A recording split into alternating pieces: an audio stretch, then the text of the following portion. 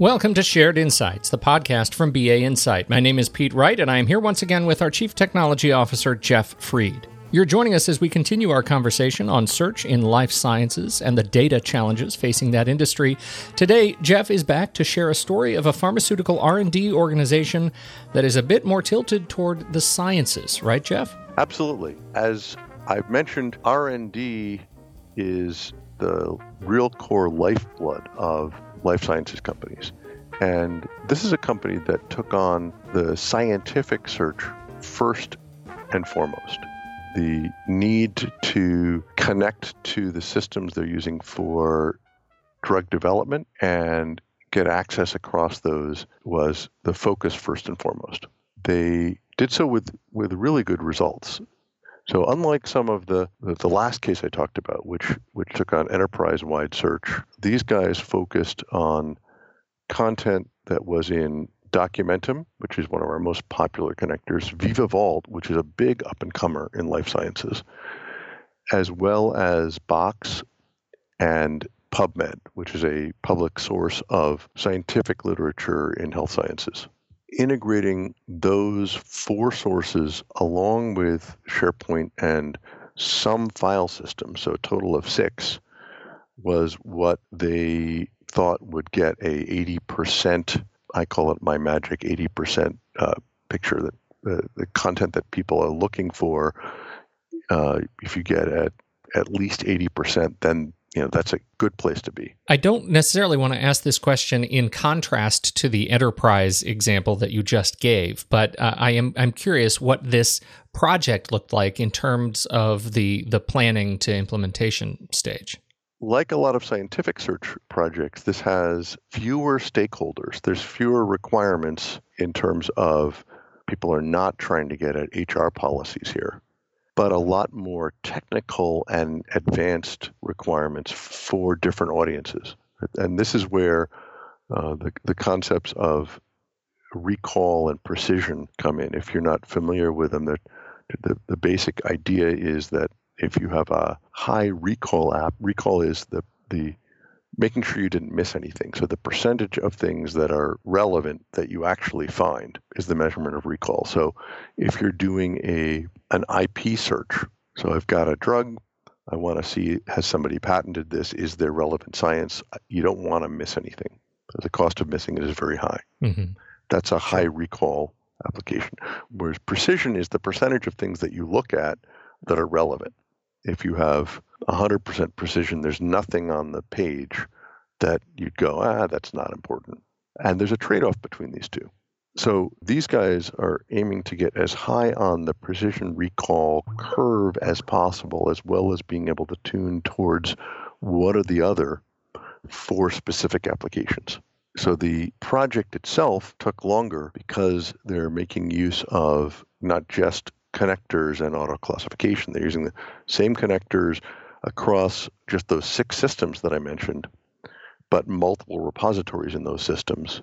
And then they're doing pretty sophisticated content classification based upon an ontology and deep synonym support. What is it that they wanted to achieve in terms of how well their performance improved? What were they seeking? They were seeking a step up in researchers' ability to collect relevant knowledge, both internally and externally, and make, if you will, a portfolio that documented, prior knowledge and additive knowledge. So you can imagine that our Smart Previews with its workspace and ability to do document assembly is really important in that case, because you want to make a research brief that says, here's all the things that I found, here's the elements that are important within them, and then have links to the original documents.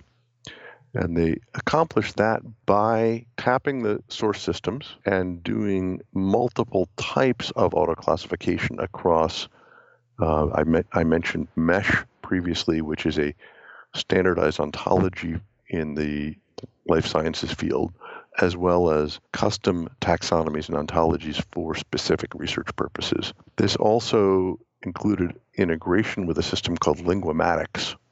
And Linguamatics is a specialist in life sciences that does entity extraction and relationship extraction on a very deep linguistic basis.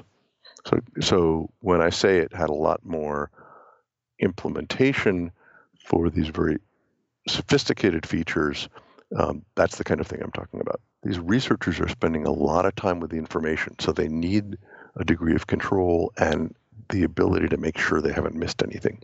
One thing that was really cool to me about this project is that they made very extensive use of one of our products, the Federator, which allows for query and result processing.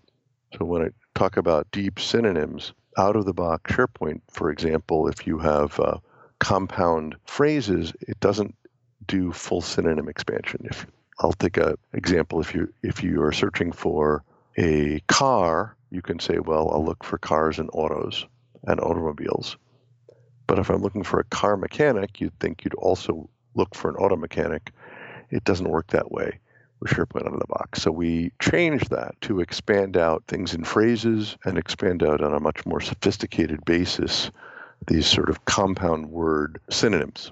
That's all done in the Federator. It was really cool to see a level of sophistication on a linguistic basis playing out in a project to get that level of recall. I understand that this project is still very much in motion, and we don't have a lot of the data that I normally get excited about yet. But what's your sense of the objective satisfaction of these people who are using this? I mean, you had me at Smart Previews, building these portfolios of search results.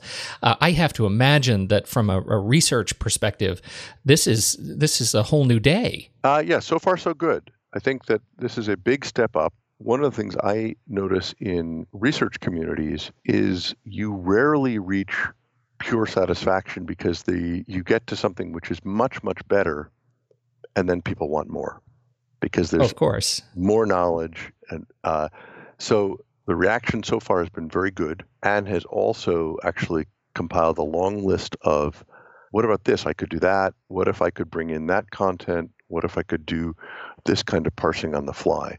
So a ton of good ideas as well. Well, it's always good to have that kind of feedback. And at some point you want to say, you're partaking in the miracle of flight. Yes, exactly. So most of those things are exactly going to be future phases. They're not going to wait until they're done to get the goodness that they've built already. So much wonderful opportunity. I hope that this is one we can circle back around on as soon as you have some more of these, some more data, some more results to see just how well this impacts the organization, particularly in research and development. Great story. Absolutely. I am in the links in the show notes. I've put links to all of the services that you have and BA Insight products that you have mentioned through the course of our conversation today. Anything else specifically? Any other resources you would like me to throw in there now that I'm asking you? Take a look at our life sciences page because it has lots of resources on it and gives you a sense of the use cases and the products that are involved. Scroll right down. It's the first option in the show notes. Scroll right down in your podcast player, everybody, and you will see a link to BA Insight in Life Sciences right there to learn more about what BA Insight is doing in the life sciences. Jeff Fried, CTO, BA Insight, thank you so much for your time and attention today, as always. You too, Pete. And thank you, everybody, for downloading and listening and learning more about BA Insight's work in life sciences. On behalf of Jeff Fried, I'm Pete Wright, and we'll catch you next time right here on Shared Insights, the podcast from BA Insight.